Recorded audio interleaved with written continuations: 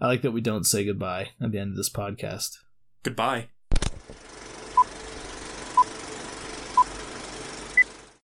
Well, a bunch of trailers dropped for movies from 2020. You will have to jog my memory. I do watch a lot of trailers, but not a lot of them stick unless it's uncut gems. The Ghostbusters... Oh, yes. Whatever the subtitle is. Well, if we want to talk about that, I just want to start with the stipulation that I have only seen one Ghostbusters movie, and it was the 2016 version. Really? I've never seen the original two. I've only seen the newest one. Why have you never seen the original? I don't know. I don't really have any good reason. At this point, I think it's a sin. It might be. I never had a good reason to not to. It looks good. I feel like it's your kind of movie. It's a comedy, and I do enjoy me a good comedy, but I don't know. Well, an intelligent comedy, kind of morbid comedy almost. Again, everything I've seen from it looks good. Maybe it's just the Ghostbusters discourse around the 2016 movie kind of exhausted me and kind of annoyed me the way Star Wars discourse does, and because of that, I never desired to seek out the original movie. I have an issue with letting fans of things destroy things for me, and I'm trying to get over it, so maybe I'll just watch the Ghostbusters movie, because it looks good. I'm sorry that Ghostbusters 2016 is your entry and only experience into that franchise. And I don't want to mislead people in thinking that I like the 2016 version. I don't think it's very good. When I first watched it, I thought it was okay. I've only seen it once, and it was in the theater, and I thought, that was fine. I never really wanted to watch it again. I watched it twice now. I watched it with Nathan about a year ago. Along with Jack and Jill. Oh! Same night. We watched them both feature. One day. Double feature. A double feature of awful. Yeah. But the new one looks interesting. I'm interested in that angle they're going with it. Sure. Yeah. I don't know what to make of it yet. It's Sony, so I don't really have any hope, but the trailer was not as bad as the Ghostbusters 2016 trailer, so there's a little hope. I don't really like that Stranger Things kid. No. I don't know his name. Quite frankly, I don't really like the Stranger Things vibe or the aesthetic. Nothing against Stranger Things. Never seen it. Stranger Things is good. I know it's good. Yeah. It's just the 80s throwback nostalgia kids thing. It's I don't know. It's never done it for me. That's all it is. Yeah. I like the Goonies. I like the first season of Stranger Things, but you can definitely see the effect Stranger Things has on a lot of different movies coming out now. Well, that's how a lot of movies Ghostbusters are. And It. Yeah, where you have a big cultural milestone movie and then kind of this feedback response from the rest of Hollywood that thinks they can do the same thing. Sometimes they can, but most of the time it's just ripping off. And I have no nostalgia for Ghostbusters. I'm not a big fan of that Stranger Things kid, but I enjoy the subtlety in which they approached nostalgia. So, I'll probably catch the first two Ghostbusters, maybe give it a watch, but it's not something I'm crazy excited for. I think I've seen the second Ghostbusters, but I honestly cannot remember it, and I'd say you really don't even need to bother. It's just the original Ghostbusters. What were the other trailers? Wonder Woman 1884 looks all right. Here's the thing. I do like the 80s aesthetic. It's nothing about the 80s aesthetic, because I really vibed with it in the Wonder Woman trailer. Yeah. I don't know. Maybe it's the kids. It's definitely, it's hard to, I don't know, it's hard to associate with children. Yeah, I mean, it's not... I like kids, but... Yeah, same. I mean, it's not even that necessarily, because I do like movies with kids in them. But I don't know. It seems like when you put kids and the 80s or some kind of nostalgia driven thing, it just seems too nostalgia driven. It's obvious that they're going for that.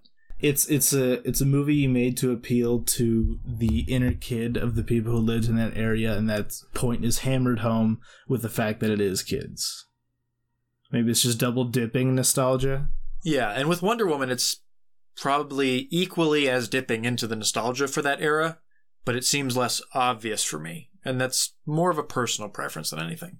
But it's also dipping into that nostalgia through the perspective of people who don't have nostalgia for it, if that makes sense. Yeah, it's an artificial nostalgia. It's not an 80s movie with characters who lived in the 80s. You have one who was a World War I or II pilot, and one who is just like an eternal type being.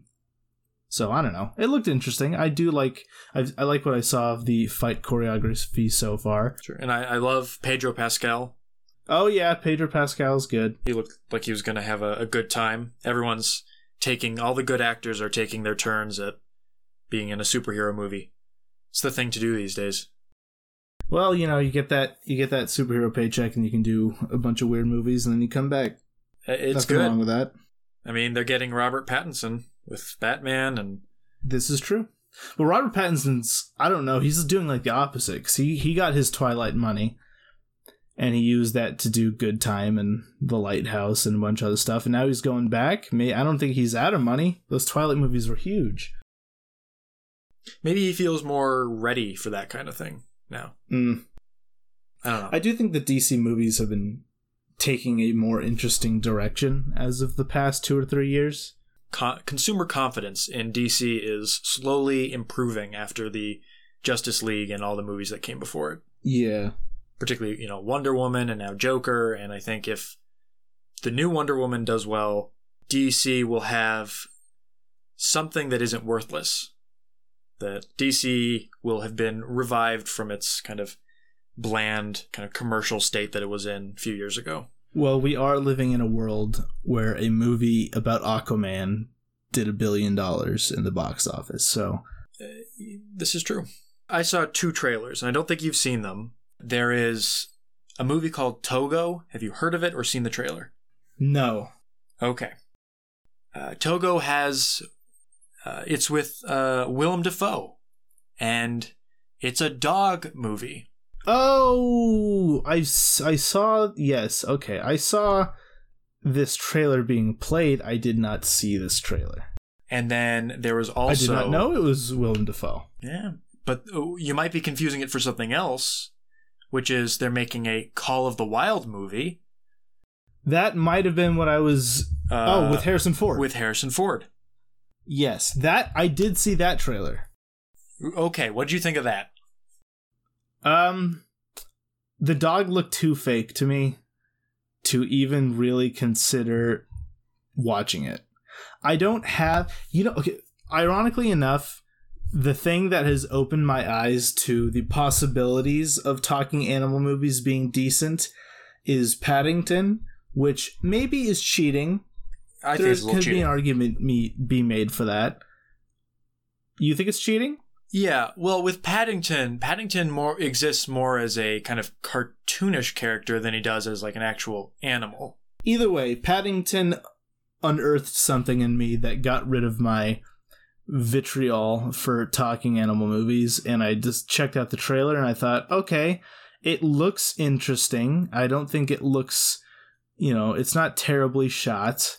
I do enjoy Harrison Ford. But that dog just looked so fake and so cartoony compared to everything else that I thought, even if this dog dies, I will not care. See, I watched both of these trailers, Togo and Call of the Wild, and I thought they just looked awful. Particularly, the trailers themselves were kind of terribly edited because it gave away so much. It did, yes. I don't even expect trailers to conserve the story anymore.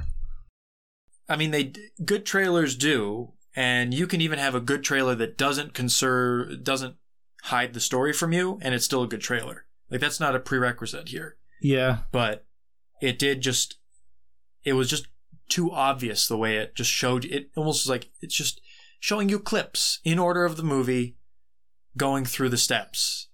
It's almost like a trailer that somebody would make to sell producers on the movie. It's selling the formula. Yeah. Oh, maybe it was because I for some reason, I don't know, I saw the thumbnail.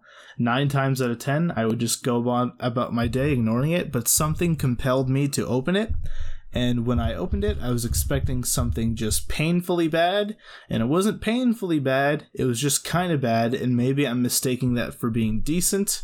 I don't know. All I know is that I saw the trailer, I was not horribly offended, and I thought, that's okay, I'm never gonna see it though. Well, earlier this year I watched A Dog's Way Home. Oh, that's a classic. How'd you like that? You know, I for a few years now, this has been a trend in Hollywood for the past 5 years, maybe, of dog movies. Yeah, Dog's Purpose, Dog's Way Home, The Boy in the Dog Pajamas. Jesus. I had always seen the trailers and said to myself, this looks god-awful. And then I watched A Dog's Way Home, and it was great. It might have been the worst thing I've seen all year. by far. And, I mean, people were complaining about, like, Dark Phoenix and Aladdin. Doesn't even compare to the manipulative trash of A Dog's Way Home. Yeah, I remember I logged A Dog's Way Home on Letterboxd without watching it because the trailer gave away pretty much everything. Yeah, except the trailer didn't give away the terribly repetitive plot that moves about a mile every... I don't know where that analogy was going. Well, but I get it. It's crawling. It was like incident with dog is threatened, dog gets out of incident, rinse and repeat about 10 times, and that's just the middle section of the movie. There's this whole beginning part where a bunch of nonsense happens, it's just the most contrived thing you could think of, and it's just something about, like, dogs. Dogs are great. Let me just state that for the record. I love dogs. But they are terrible as characters in movies. You're not wrong. I don't think there's a way to do it correctly. You are not wrong. As a minor side character, like the dog appears every once in a while, or as like a narrative device, yes, dogs work.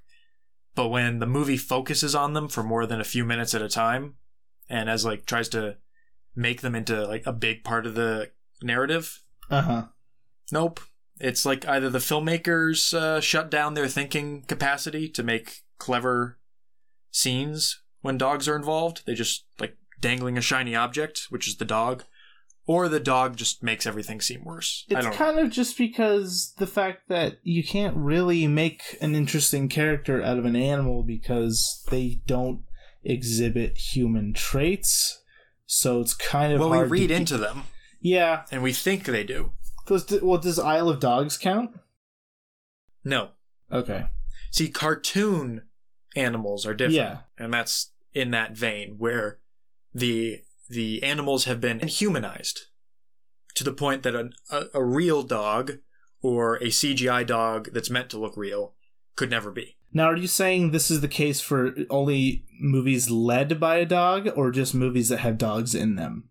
Prominently featured a dog. Because you know what movie has one of the best dogs actors I've ever seen? What? It would be Once Upon a Time in Hollywood. Yes. But that's a dog that is used as a dog. Yes.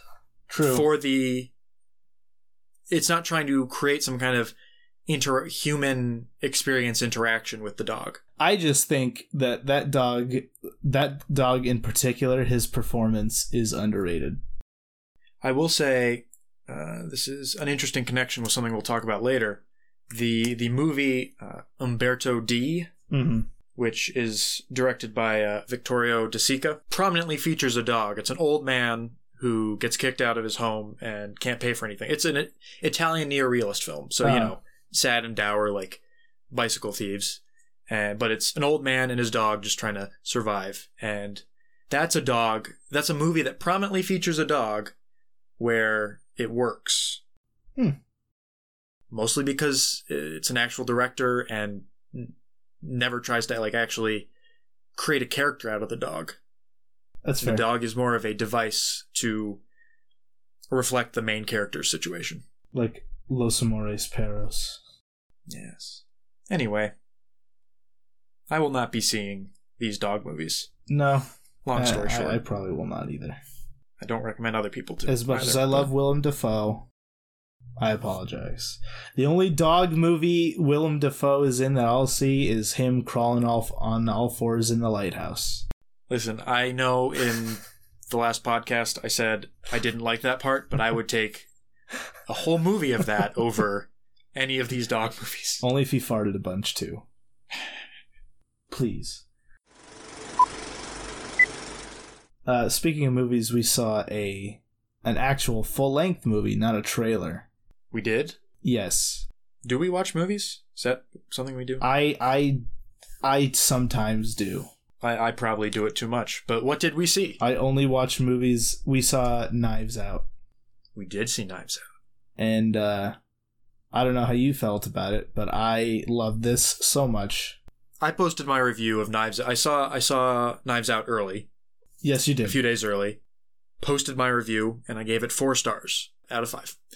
And I was being conservative on this. I don't know if I've changed it yet. I think I did change it. I think it's at 4.5 now. Yeah, that's how I feel. It's because for me, the defining factor between a 4 and a 4.5, a 4 out of 5 is entertaining, strictly that. But I think there's a lot of layers to Knives Out as well. I think of it as a 4 is a movie that does everything it needed to do to be good. A 4.5 is a movie did everything it needed to do plus more. It went beyond what it needed to do to be good. And then a 5-star ranking is something I would only give a 5-star ranking to a movie that did, at least from coming at it from a technical perspective, did everything superbly, or that personally connected with me. Yeah, see, that's the thing, is that I have a similar thing where 4 out of 5 stars is you did everything you set out to do, not much else. A 4.5 out of 5 stars is you did everything you set out to do while also kind of either inventing your own spin on this story or just creating something completely new. And a 5 is just a purely emotional reaction. It could be very standard. I think La La Land is an example of a 5-star movie that is pretty by the books, but is just so emotionally rich that I can't help but give it 5 stars. And Knives Out definitely... It's a murder mystery where the murder is solved like within 30 minutes. And yet there's still a mystery behind the murder. Story time real quick. I remember, I want to say I was freshman year in high school or a little bit before. It was a weekend. I remember very clearly it was a kind of a dreary day. And I don't know if you ever had like this feeling of kind of like you're in a house and it's quiet, no one's home, and it's dark in the house. Just kind of not a melancholic. It's a melancholic day. You're not necessarily feeling melancholy, and I turned on the TV, and on PBS there was a funny squat Eggman on the TV on PBS. What? He looks like an egg. Hold on a second. Okay. And it was a murder mystery. I eventually realized that the TV show that I was watching that captivated me on this dreary day was Agatha Christie's Poirot, which was a surprisingly it's an underseen and a very long-running British TV show from like the early 90s, late 80s to I think it ended in 2013. I've seen this. I've seen parts of this. I know you've talked about it before. It is, since that day, it has, that show in particular, which starring David Suchet, which is a criminally underseen British actor, in the titular role as Hercule Poirot, the famous Agatha Christie's detective. I have seen every single episode. There's something like 60 episodes in there, and most of them are feature length. Most of them are 90 minutes or more. They're not necessarily all the best quality. I recently did a reviewing of a lot of them this year, and it's one of those things where you revisit something and you think, oh, maybe the quality has gone down, and I don't like it as much now that I know more about film. And in this case, it was very much I I can tell these aren't as good as I thought they were, but I still love them as much as I did before. Since that early formative years, I have been very much in love with the murder mystery, the classic like British murder mystery genre. Of course. British being the key word here. Well, it doesn't even have to be British. It's not like CSI or not like a procedural murder mystery. A murder mystery where it's very much a detective by himself, not with the police department or anything, investigating a usually a singular, maybe a plural murder. And typically there's a whole host of characters, a whodunit, a classic whodunit. The Clue would be a example of an American. I think you would quite enjoy the anime series Lupin the Third. I know you've seen a few of the movies, but if you've seen the Hayao Miyazaki one, which is good. Yeah. The series itself is... I can see why Miyazaki, of all people, did a movie with it. Obviously, it was just a job at the time. But it's like, it captures the essence of Poirot, or whatever. Was that is it Poirot? Poirot, yeah. Okay. It captures the essence of Poirot, but it is presented in, an anime style. Anyways, continue. I think probably even more so the defining feature would be a quirky detective at the center. Someone who is defined by their idiosyncrasies from everyone else in the narrative. And typically also very good at their job, like scary good. Always. I don't think I've ever seen a murder mystery where it's not the detective isn't good at their job. Of those kinds. Yes. That's why I love Memories of Murder. Well, and that's not necessarily a murder mystery. It's not the same That's vein. a murder thriller kind of. That's true. Mystery. I don't know. The genre is a weird thing. Yeah. At least the labels of genres. Mm. But one movie I'd recommend in this whole murder mystery genre, and one that I thought a lot about during Knives Out, is a movie called Murder by Death. Interesting. Which is a parody of murder mysteries. And let's say, because that's the stupidest title I've ever heard if it wasn't. It is pretty stupid. And written to be so. But there's a parody of Poirot in there. There's a parody of Columbo in the movie. And there's someone playing a parody of a... MacGyver? No. The actor in Casablanca, Humphrey Bogart. There's a Humphrey Bogart parody. But the whole thing is quite ridiculous. And I'm not even saying it's the best movie, but I think it's that kind of movie, that kind of direct parody seems like the precursor to something like Knives Out, which is not a parody so much so, but a direct response and revival of the classic murder mystery. Well, that's the thing, is that I know that the phrase, especially in terms, or in conjunction with Rian Johnson, the term subverting expectations is kind of memed. But my God, did he do that exactly here.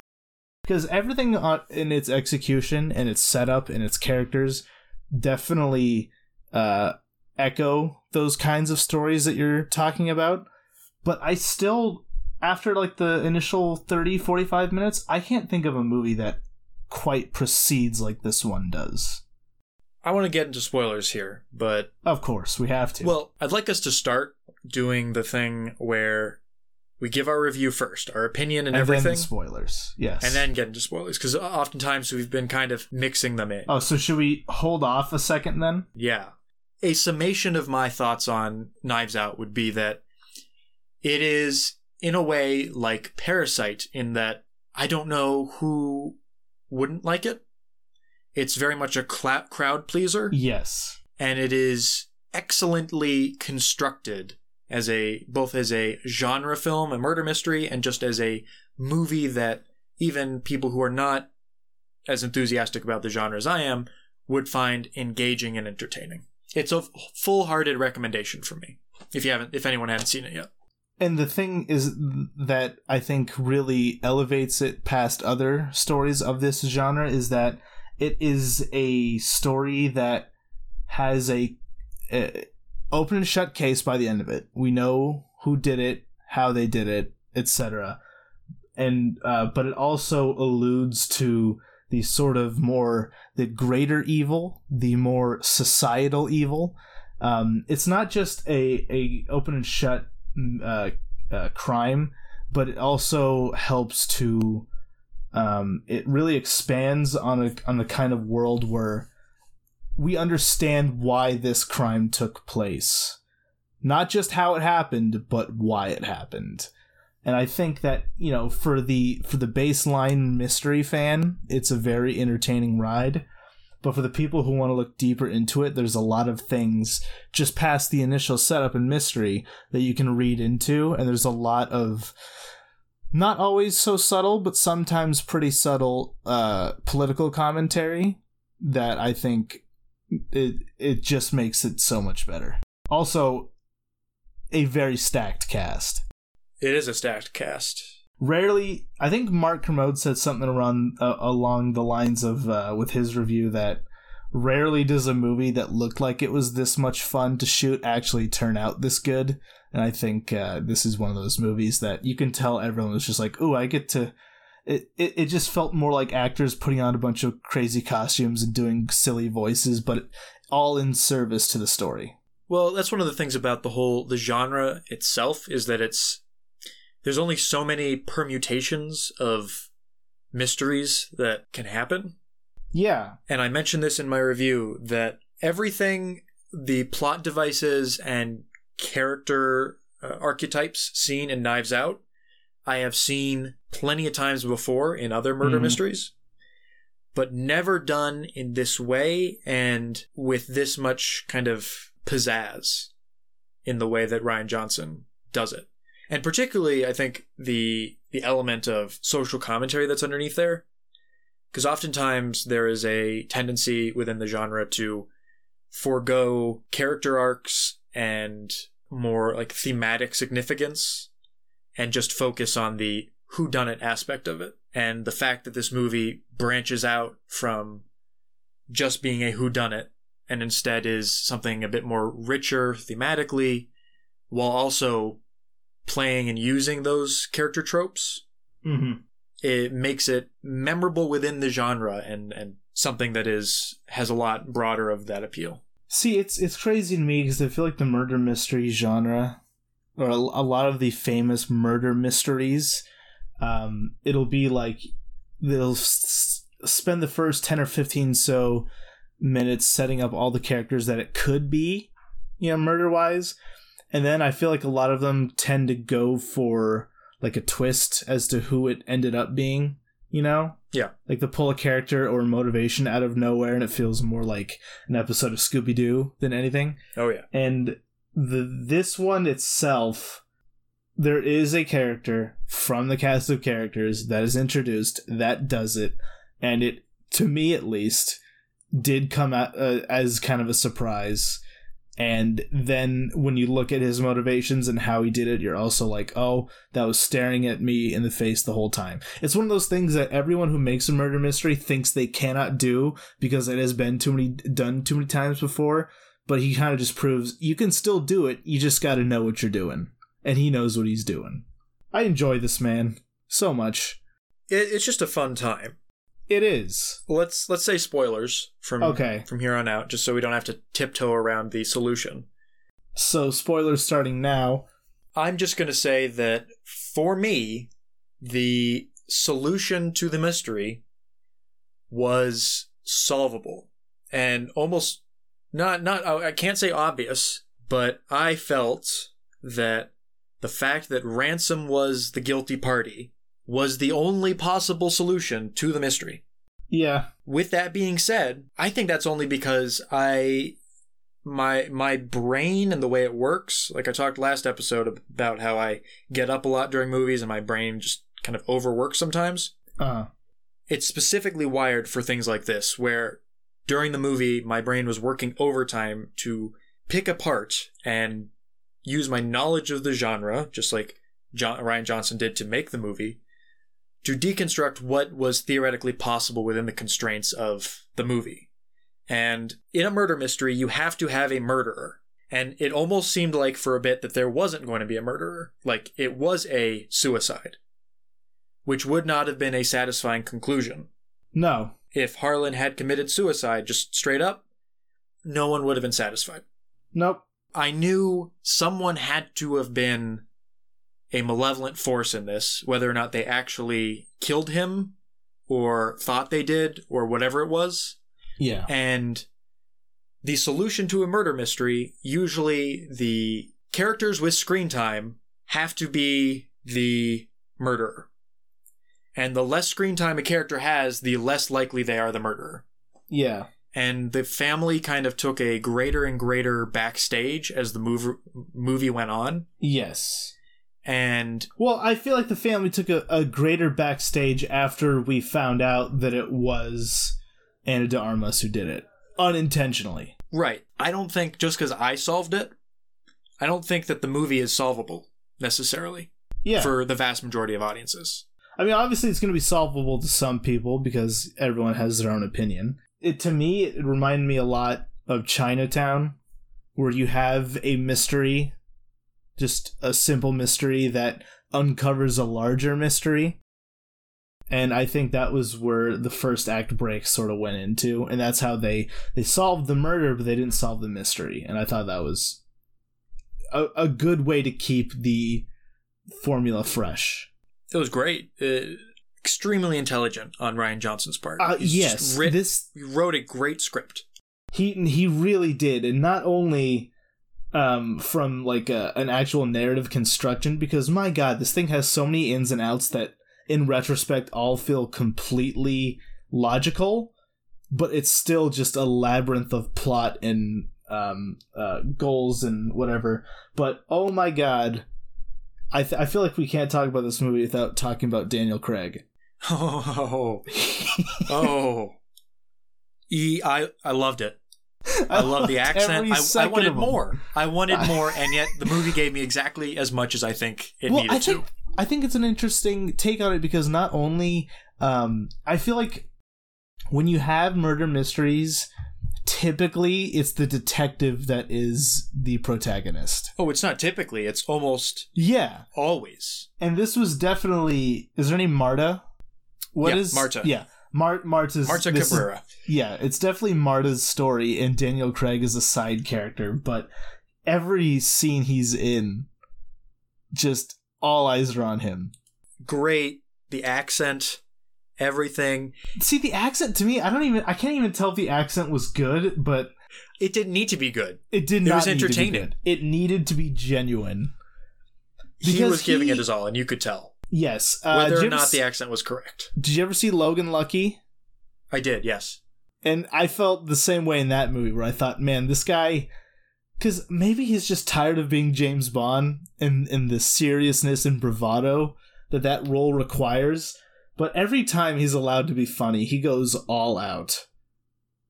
And oh my God, I don't think I've laughed harder this year than his stupid donut holes. I forgot about that. Donut holes.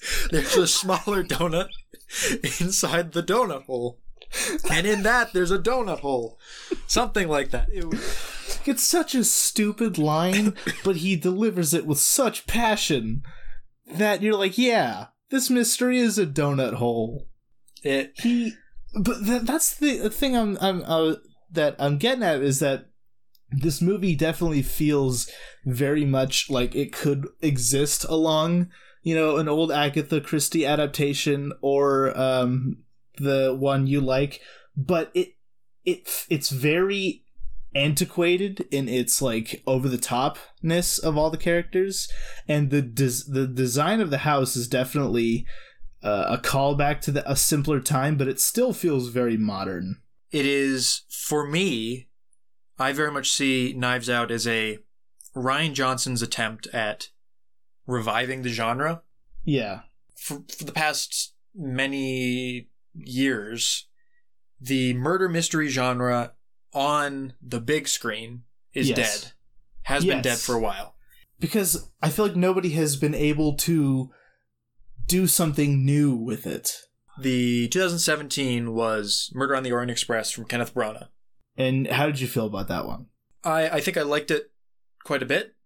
But then again, I am precisely the target audience because I enjoy Kenneth Branagh's kind of mustache twirling directing style. He's very theatrical. I also enjoy Poirot in general. The character, and I've read the book, and it's something I'm very familiar with. Oh, is he Poirot in that movie? Yeah, that's a Poirot mystery. Oh, I was not aware of that. Okay, interesting.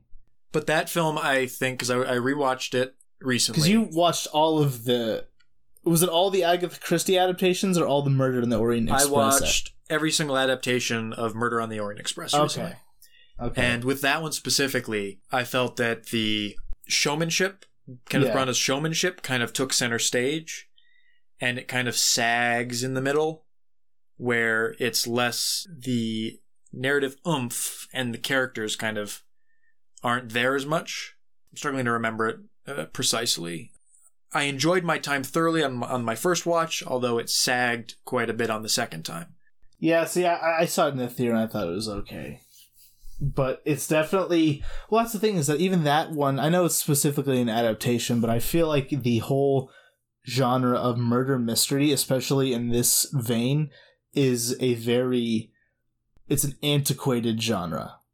Yes, but I think Rian Johnson has proven that it doesn't have to be. Well, yes, that's what I was saying before Knives Out. Because I find it similar to the noir genre, but over the past decade or two, the noir genre has seen this sort of, the neo-noir that takes elements of noir and changes it into something new. But this one doesn't really change it into something new. It just makes it more modern. It's almost a neo murder mystery. Neo whodunit, yeah. Yeah, neo whodunit. This is Rian Johnson's attempt at reviving the genre. And Murder on the Orient Express from 2017 failed to do so on a wide audience scale. Yes, it tapped into the charm of those original stories, but did nothing to separate itself. It didn't bring anything new to the table. It made it new. It made the story new. It gave it a nice, clean sheen, but it didn't update it didn't change the story itself. Yeah. The stuff that mattered. The meat was not changed. Mm-hmm. And that's why I think the Rian Johnson making a completely new murder mystery was that is how I think the revival of this genre hopefully will come about, because it is new, but it is also very much built upon the foundation of all the old murder mysteries. And I almost see the narrative itself as a kind of meta commentary on that, where it's Marta Cabrera who is representative of this kind of new mystery. So you have this old house and this family, which very much is a classic murder mystery trope. Yeah. And if we were to substitute, that represents classic murder mysteries. And then you have Marta Cabrera, who is the main character. It's not the detective. This is something general. This isn't completely new, but it is new-ish. It's not something that has been done often. Yeah. And the fact that she is very much representative of immigrants and a female leading character, a very progressive idea here. She's also very removed from the family, not only as a character, but in her general presentation as well. Right. And by the end of the narrative, it's the family has been supporting her, and then at the end, she is now the one that it's hinted at will be supporting them. And it's kind of the role reversal there of almost Rian Johnson saying that, oh, look, I am here to take care of the old genre and shepherd it into this new... See, that's an interesting read, because I also feel like that also kind of explains the earlier scenes with Benoit Blanc, who is almost kind of hesitant to do this kind of mystery. Because he seems confused from the get-go, like, why am I here? Who paid me? It's almost like he's pulling this kind of character out of retirement. But as the movie goes on, especially when we learn what happened, because I feel like maybe it's even explicitly stated that Benoit Blanc learns what really happens kind of around the same time we do. So once that story takes that turn into finding out how or what really happened, I think he gets a lot more excited as a character. He's definitely a lot more active in the murder investigation. So it's almost like Benoit Blanc is sort of representative of that sort of old antique spirit of the murder mystery, getting excited that there's finally something new for it to do. This movie, man, it's got layers. It's exciting. Did you hear what Rian Johnson said about this movie? No. What do you say? Well, he wants to do more movies with Benoit Blanc. Specifically. Thank God. Yes, please give them to me. I'll pay him money. I'll donate to a GoFundMe if he starts it. He said he wants to do more specifically with this character. I think that is a great idea. I'm finding there's other parallels to movies that came out this year, specifically Parasite here, where they're kind of spins on classic genres. Yeah. And movies that are one genre, but are also comedies. And Knives Out is very much a comedy. Yeah. And also one of the funnier things I've seen all year. It's definitely consistently funny. I'm not going to say that every comedic line is hilarious, but I don't think there's any comedy that doesn't work. But it's interesting because I feel like this year in particular, there's quite a bit of movies about these sort of class issues. Yeah. Knives Out, Parasite, Us was a huge one. I think I read into the class theory of The Lighthouse. And I don't know, it's not only a class type movie, but like you said, it's almost like the rebooting genres. Yeah. And it's very exciting because, my God, you need to see Brick now. Have you seen it yet? No, I said I was going to watch some Rian Johnson, and I didn't. I'll get to it. And you should also watch his supplements on the Criterion Channel, because this man he's like Paul Thomas Anderson, where you can tell he's kind of a genius, but he's very humble about it. Yeah. He's an interesting guy. Speaking of comedy, Harlan's mother, the old grandma. Yes. I found her presence very comedic whenever she was in the film. And yeah. I think when she was first introduced, the line was, Harlan's mom, how old is she? And then Jamie Lee Curtis says, we have no idea. And you just look at her and because she's a major plot device, technically. She gives away the murder, kind of, if you're paying attention. And, yeah, Ransom, is that you? I don't know. Old people are funny, and I mean that in the best way possible. Also, can we just take a moment here to appreciate just how wholesome of a man Christopher Plummer played? It was great seeing Christopher Plummer. He was a wonderful old man in this movie. I never watched All the Money in the World. Yeah, did I? I forgot that movie existed. Yeah, but I watched The Sound of Music a lot when I was a kid. And he's obviously in that as a much younger man. And that's my idea of Christopher Plummer. I haven't seen anything with him in it that kind of changed that perception of him in my mind. And this very much shifted him into... I almost thought like he had been dead or something. Because I genuinely haven't seen anything that like caught my attention with him in it. But this kind of revived him as an actor in my mind. And it was wonderful seeing him in a role. He was giving it he was giving it a lot. Everyone was giving it a lot in this movie.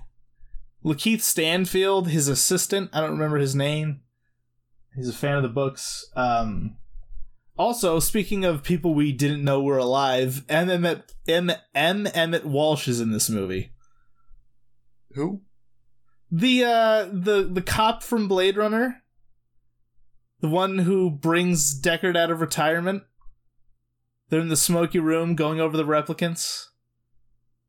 He's also the creepy guy with the cowboy hat and blood symbol, the villain.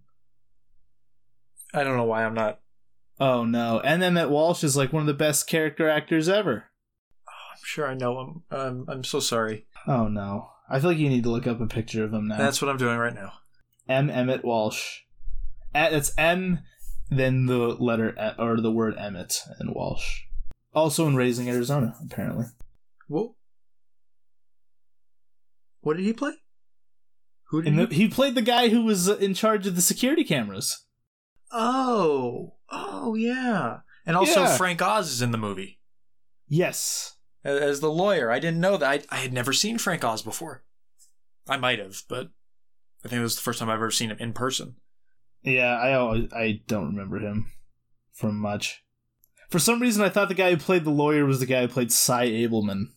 But yeah. But it is a stacked cast, and a lot of classic actors in there, and a lot of newcomers. Ana de Armas. Absolutely wonderful. She was amazing in this movie. Simply charming. She's what makes the movie work as well as it does. Her and Daniel Craig, let's be honest.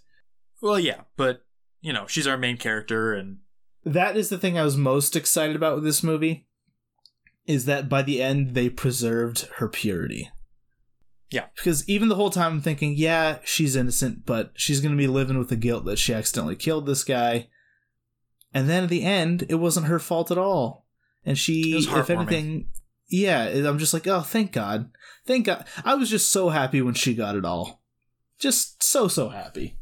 Mm-hmm. And she does, a lot of her acting in this movie, like when she finds, when she's given the news that she gets all the money, and when she finds the body in the basement, she does this very dramatic acting that I feel like on anyone else it would be melodramatic almost, or overacting, but she does it she's very convincingly dramatic. Her and Daniel Craig are what make this movie work, but I also love Chris Evans being an asshole. Chris Evans was fun. Chris Evans, I feel like he hasn't had this much fun since he played, I forget the character's name in Scott Pilgrim vs. the World. I almost imagine him just driving up to set and just walking on and starting, just saying his lines. Just go, roll the camera, I'm having fun. Well, that's the thing, I feel like everybody was having fun in this movie. Oh, yeah. But no one was having more fun than Daniel Craig. Well, it's hard to not be having fun if you're the one doing the crazy accent. The thing is, I read a few interviews with Rian Johnson about this movie. Apparently, one of the first days on set, like the first Daniel Craig day, to my knowledge, there is nothing in the script that indicates that he has a southern drawl.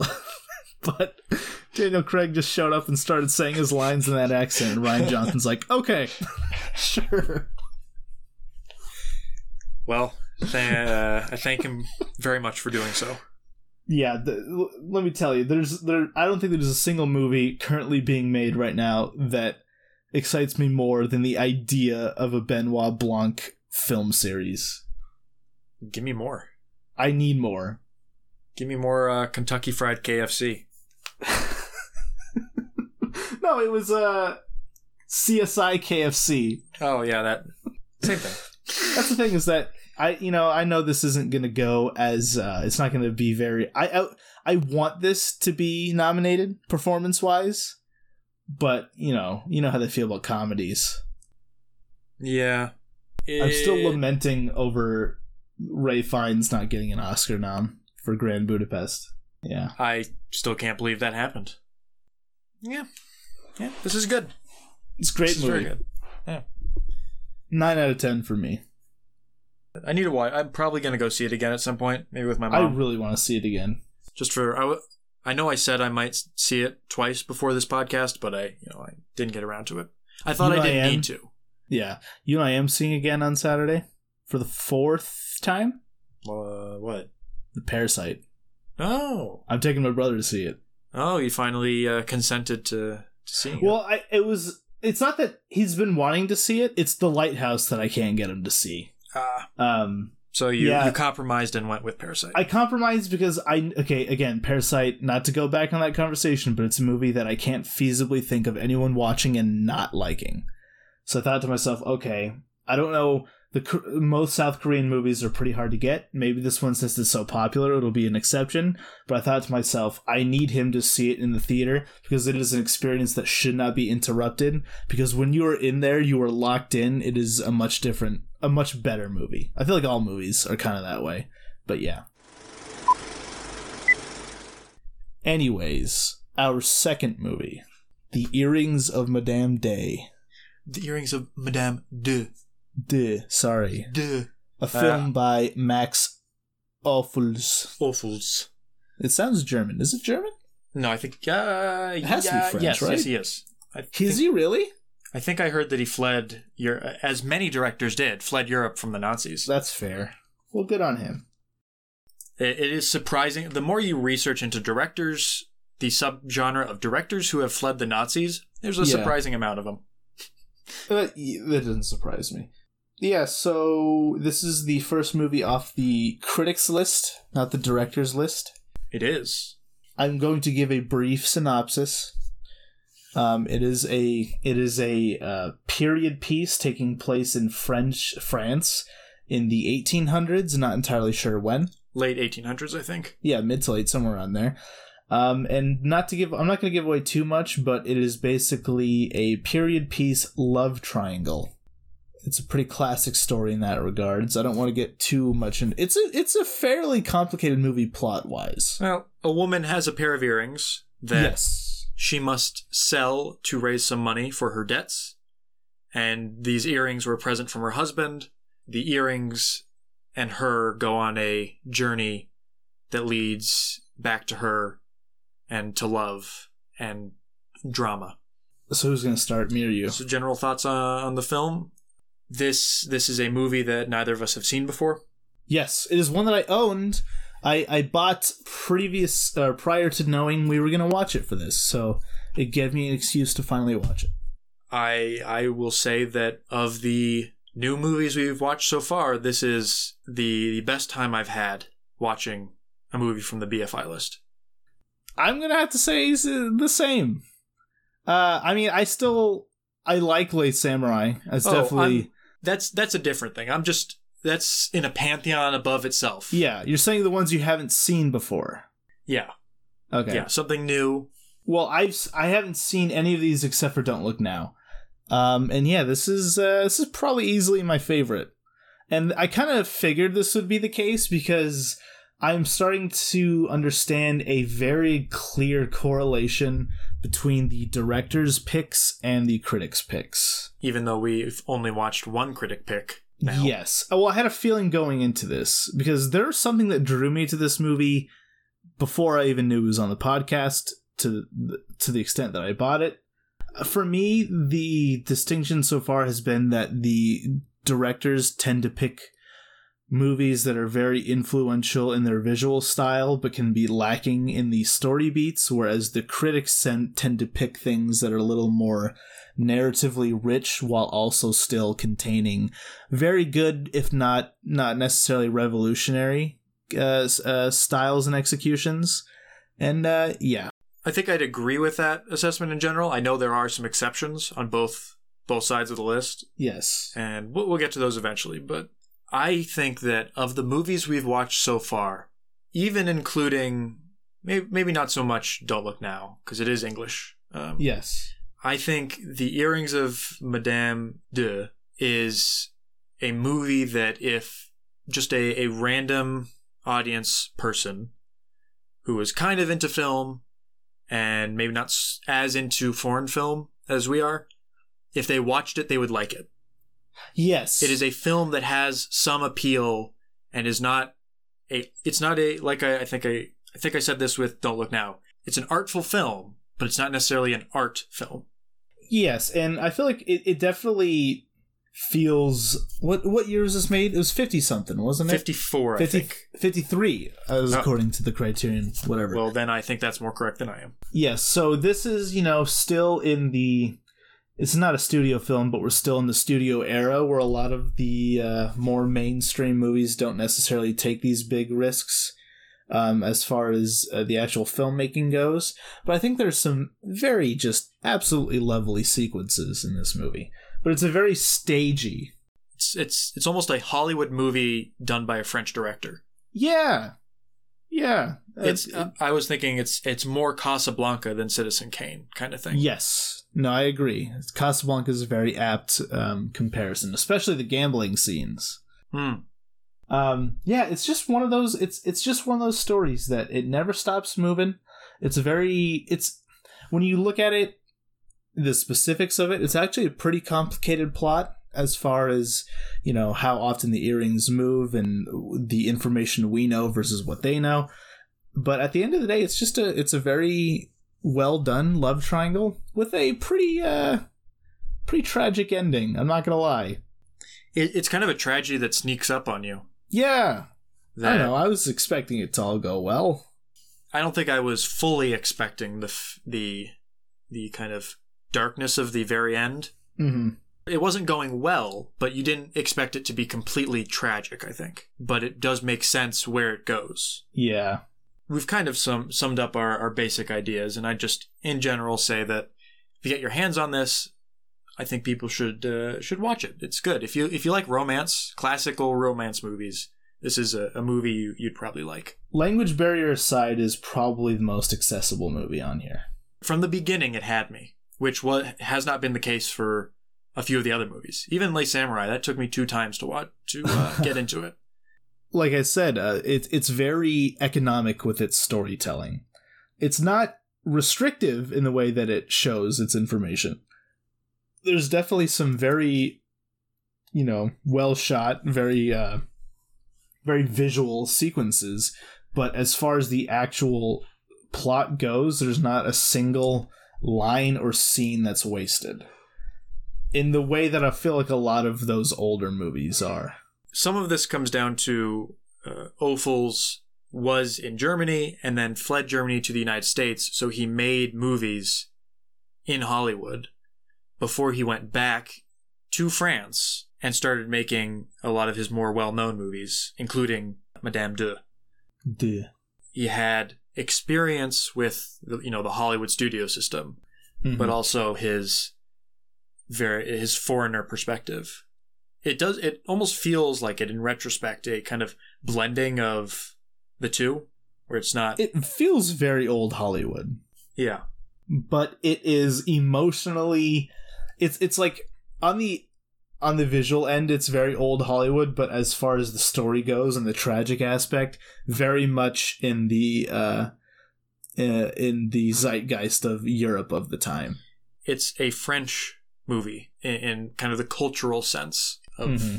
of that it's very much French or Europe in general. It's mannerisms and kind of the old social order and commenting on that in the guise of this relationship. Yeah. The thing that made the movie work, if I were to go from it from a structural perspective, is that, in something like Last Year at Marienbad or Soy Cuba, we haven't had clear character arcs in those movies. Yes. There has not been a through line through them, or the through line has been obfuscated by something else. Yeah. With Madame de, there's very much a beginning, a introduction of a character, and a change to the end. Even more so, the earrings themselves, as they progress through the film, take on different connotations. And the earrings also have an arc. Yeah. It's great. That's what I loved about it, is that the beginning, it was nothing more. It was a material possession.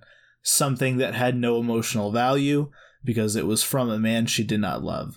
But towards the end, they're the exact same earrings, but she is like selling her furs, something she cherished in the beginning of the movie, to get those earrings back, because in the hands of the Duke, it takes on this completely new emotional context. And I thought that the movie, the Madame de herself is obviously someone who at the beginning is sort of materialistic and is sort of bored with that and seeking real love.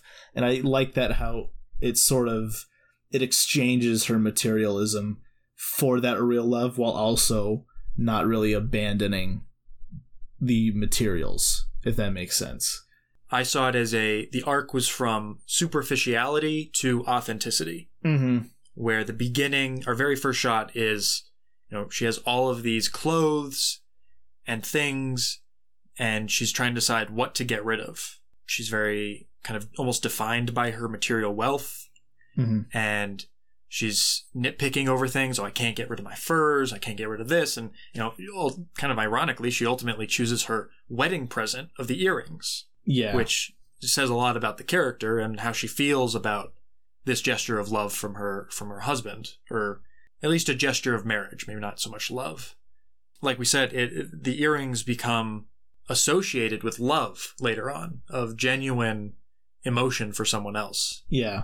It's interesting in the I think the two church scenes are also very thematically significant, where the first time she goes, she prays that she gets a good price for the earrings. And the second time she goes, she's offering her earrings. She's offering her earrings. She seems much more genuine. The first time is about wealth, and the second time seems like a genuine outpouring of her heart, of genuinely asking the saint for something she cares about, rather than just, oh, this is what you do. You go to the church and you offer something to the saint for good luck. I also think that a huge part of why this works is that I feel like a lot of times in these romantic comedies where a woman's like courtship is the main goal or the main desire, the one who stands in the way of her courtship is typically a cartoonish villain. I think of Gaston from Beauty and the Beast. But this one, I felt like the general, he's still a bad guy at the end, but he's a bad guy who I understand and kind of sympathize with. Because, yes, they obviously don't get along, or they don't have that spark that they used to have. Yes, he obviously has a mistress, but towards the end, there's a few moments where you can tell he's genuine as far as him trying to win her back or trying to preserve their marriage, but I still don't think that necessarily makes him not the villain. It's particularly with the general, but also with the general and then Donati, the Italian count. Yes. And I think the three of them, this love triangle, it supports the film in the way that all three of them are key elements of this triangle, where each one is coming at it from a completely different angle. The forces of society are exerting themselves onto this love triangle that inform the decisions of the characters that make them very interesting to watch.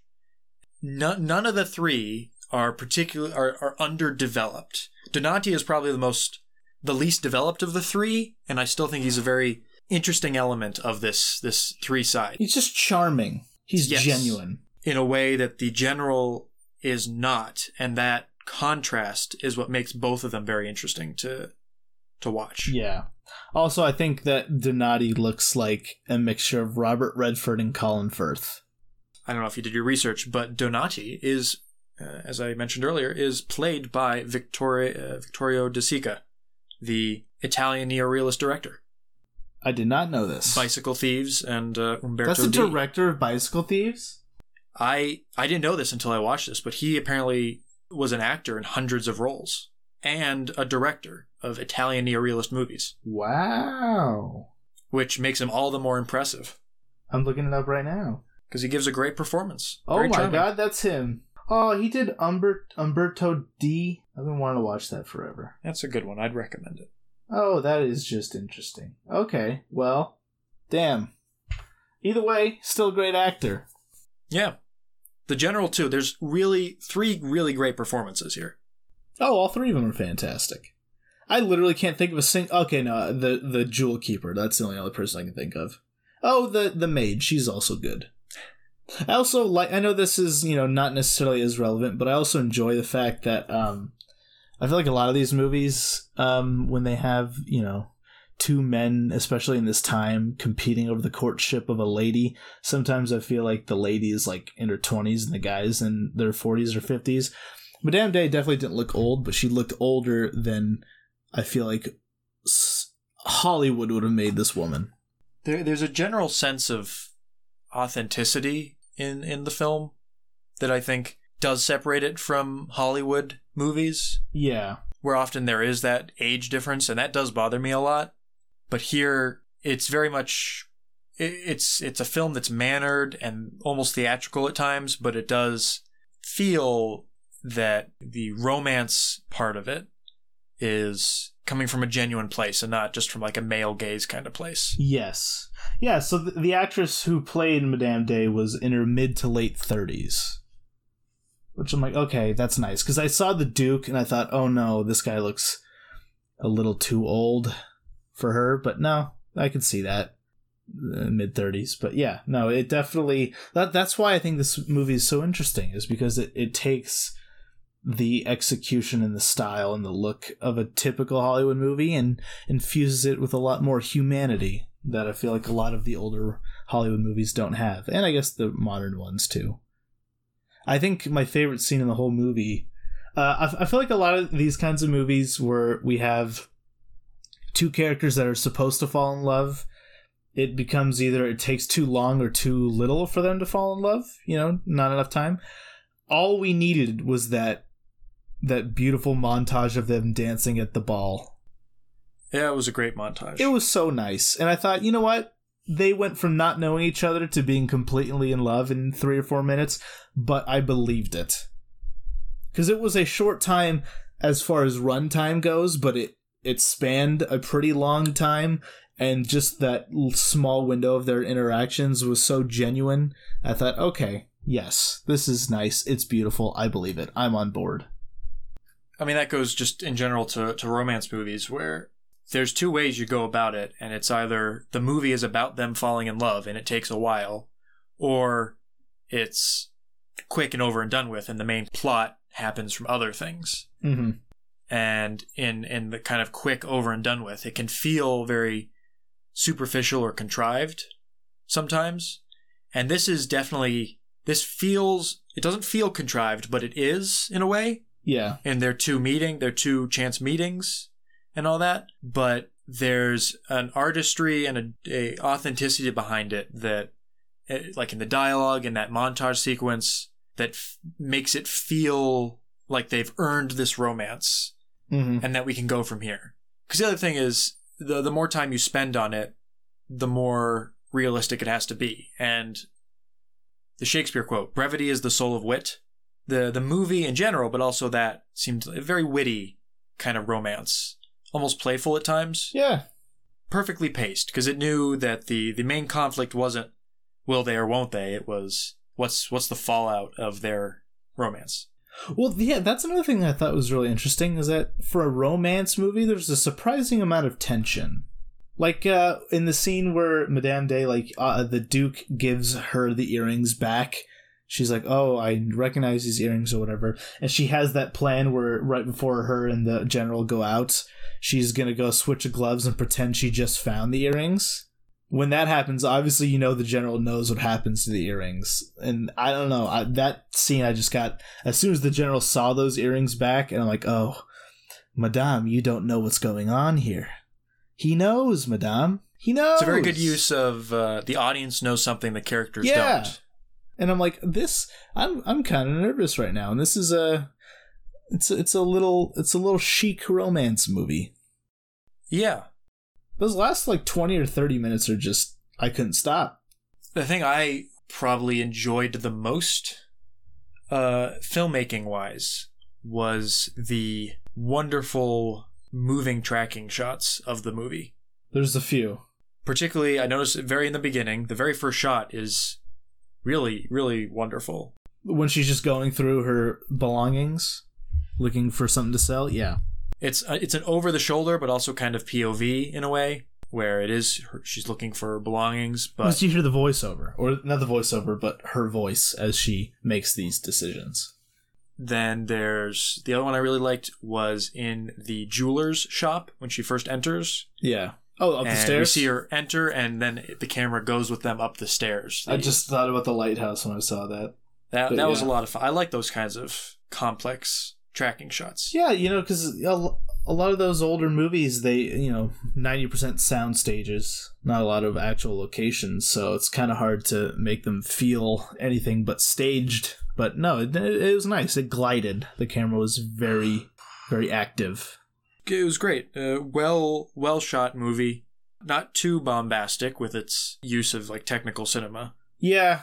Not like last year at Marienbad or Soy Cuba, where the technical qualities kind of overshadow the story. Yeah. Where these are very much, the technical aspects are in service of the story. I kind of give movies up till around 1960 a pass, because I feel like when you're getting really experimental with the camera and stuff like that, that's typically an art house movie, one that is more than likely not going to be seen by a lot of people.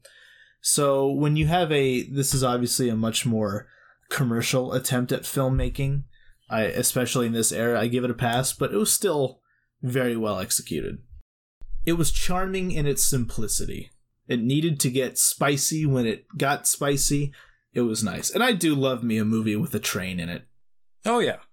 That's another interesting scene, is that we get the scene earlier with the general and his mistress, and he gives the mistress a kiss goodbye on the train, but he merely kisses his wife's hand goodbye on the train. And then when he leaves the train and he's walking down the platform as the train leaves, good shot. Oh, great shot. It's interesting. I was thinking about how a lot of my favorite romance movies are this kind of ill-fated romance, where from the beginning, whether you know it or not, the relationship is doomed because of outside forces working on the pair. And, you think of In the Mood for Love. It's very similar in the way that the outside pressures of this kind of affair that they're having, and this desire to maintain appearances to society prevent the couple from getting together. Yeah. You also have something like Paris, Texas, which is very different, where this family is coming together, but because of masculine stereotypes and things like that, it's very much a commentary on that the husband and wife don't get together, but the mother and her son do. That's interesting, because now that I'm thinking about it, all my favorite romance movies, like In the Mood for Love, Chungking Express, Before Sunrise, Magnificent Ambersons. There's another one where societal pressures. Yeah. I'm starting to think that all those movies that I love that I tend to be romantic they don't necessarily end up happily together after. Yeah. And I think that's a good point. That is a good point. I never thought about it that way. 500 Days of Summer, that's another one I very much enjoy. McCabe and Mrs. Miller. Oh yeah. That's not so much a romance movie, but it does have a little budding romance that it does have gets shot at the end. Oh, it's yeah. No, that's a good point. But no, this is I don't know what else to say. This is just wonderful. It's a economical storytelling. It's witty, clever at times, and it was just fun to watch. Yeah, I can't find anything that I didn't like about this movie. I'm still not entirely sure about the tragic ending, because I guess when I'm thinking about the alternatives, I think that those wouldn't work as well. Well, do you think she died? So I'm gonna need to sit. Oh yeah, I thought it was implied. Oh, it's implied, but it's not obvious. Yeah, I think she did. Should I say it's obviously implied, but it's not? It's not explicitly stated.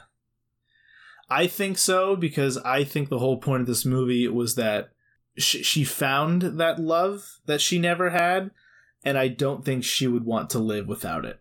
So I think even if she didn't die right there, she's as good as dead. The sort of reunited in death thing. Yeah. Because it felt tragic at the end. I don't know. I guess I never even considered the fact that she didn't die. I guess that is true. They don't... Maybe that eliminates any hesitation I had with the ending, because I can just choose it. Choose your own ending? Well... Yeah. So I know I texted you about this other segment that we could do from time to time, of where we spitball ideas for unnecessary sequels and maybe even reboots of some movies. Of Madame D. Yeah, and I was thinking about Madame D, and I think a remake is less of a crazy idea than it sounds. Yeah. I think it could work really well in a modern, updated setting. No, you're not wrong, but who would you get to play these characters? I don't know. You need someone... I almost feel like... did you ever see Carol? Oh, yeah, with Cate Blanchett and Rooney Mara. I almost feel like Cate Blanchett would be a good lead. See, I was thinking either Cate Blanchett or Emma Stone. Yeah, you could choose to go... It might even be more interesting of a choice to go with a younger relationship, but I'm not sure what would be the societal pressure that cooks this affair. I don't know. I think I like this movie. I think I like this movie because they're a little older. Yeah. Because they... Obviously, you can't have somebody who's... The whole point of this, the Madame D character to me, is that she is kind of over the initial honeymoon phase of her courtship and the materialism, and as she gets older she kind of understands what love really is. So I think you kind of need an actress that's a little bit older. No, you do. And you see in the beginning of the film that they're very much set in their ways of the marriage. The rules and boundaries have been set of, she's flirtatious, but she doesn't take it into anything too far. And he has his own life, and they are not necessarily happy, but they are content with not being like a couple in the traditional sense. They're married, but they're not a couple. They're not in love. And it's, this outside presence. They've been married for a while and all that. And then it's finding true, genuine love in old age, and kind of that spark of trying to reclaim youth is... Oh my god, you know who I just thought of for Madame de? What about Greta Gerwig? Well, I can't say no to her. You can't ever say no to Greta. Well, there's always Plan B, which is Tilda Swinton, all three of them. I thought that was Plan A. I thought that was given, and then we were going with the less obvious answer. I know, okay, so since we're on this topic, I'm just going to make this a quick side note. The one time I thought to myself, oh, this movie would be perfect to be remade today, was actually, I think I told you, Kind Hearts and Coronets. Oh, yeah. Get Tom Hiddleston to play the lead guy and get Tilda Swinton to do the Alec Guinness thing. Well, yes. That is a topic for another time. I don't know. I think this one's a little too classic, but I also think it's not one of the more egregious ideas to be remade. I could see it. I couldn't see it happening. I don't see the market for a remake of Madame de, but I could see as like a director's passion project. I feel like with a movie like this that is so classic but not necessarily popular, it's more of an adaptation than a remake. Almost inspired by kind of thing, too. Yeah. I would not be upset. It's like a Departed situation where it's inspired by... Yeah. Because it's a movie itself that is so ingrained in the sort of classic film sphere that anyone who is seeking it out and wants to have it remade is obviously passionate about it. Mm-hmm. So I don't necessarily think that a remake would turn out badly. Yeah. Because it's not popular. But yeah, I wouldn't be opposed. I just I can't think of the cast. If we're going to make this a segment in the future, I can start thinking of the cast ahead of time. But as of right now, I am clueless. But I think this is a fun little mental exercise that, we cast Tilda Swinton in a lot of stuff. And yeah, well, I will use Tilda Swinton sparingly. Yeah, she's the trump card. She is too good. She's just the Joker. You still haven't seen Suspiria? I have not. I should see that. I have a lot of time. I have like a whole week and a half off, and I just plan to watch a bunch of movies. Yeah. But the main question is, does this deserve to be on the list? I'm going to say, for me, maybe. It's funny because the past couple weeks, I've been saying I can see the argument for this because it is technically innovative, with Soy Cuba and Last Year at Marienbad and all the yada, yada, yada. But with this, it's less technically innovative and yet extremely well made and entertaining. Yeah. And kind of the reverse side of that, where it's very entertaining, but is it one of the greatest movies ever? And I don't think it's as clear. Me personally, if I was making a list, yeah, sure, why not? I'd like to see this movie on here more than a few others.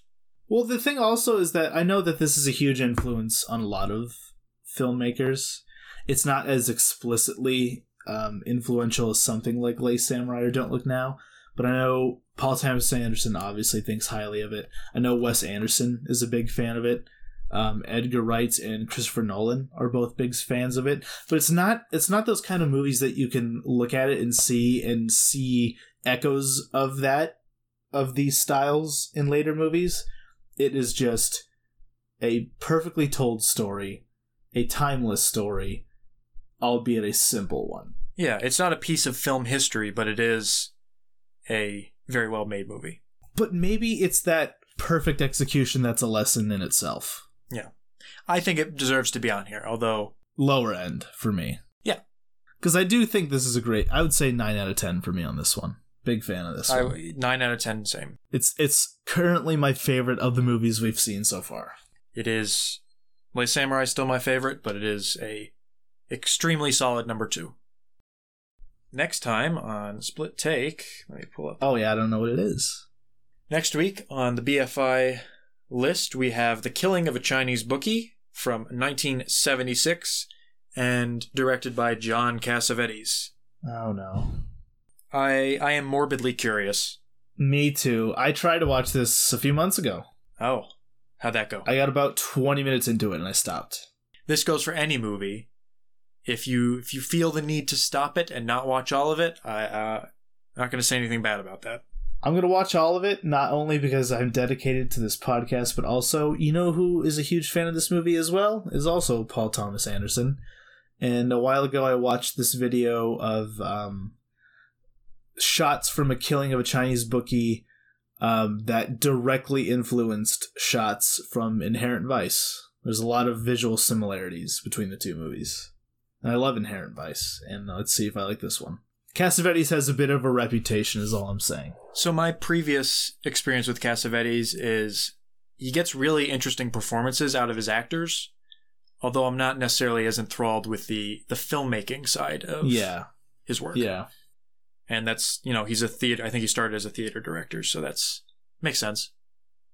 Anyway, I'm morbidly curious. There's a good chance that I won't like it, but I hope, I really do hope that it's something I'm hoping for all these that I'm going to like them. But that's, not always the case. What else would we want to watch next week?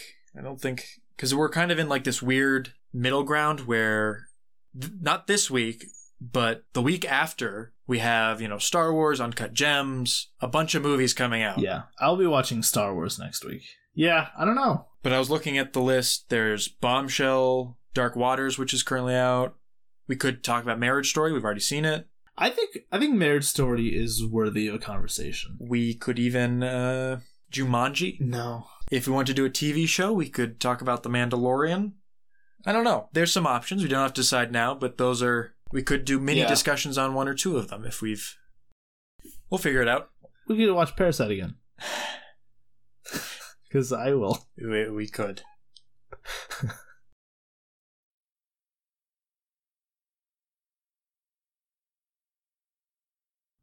I like that we don't say goodbye at the end of this podcast. Goodbye. Well, no, I'm saying I like that that's not how our podcast ends.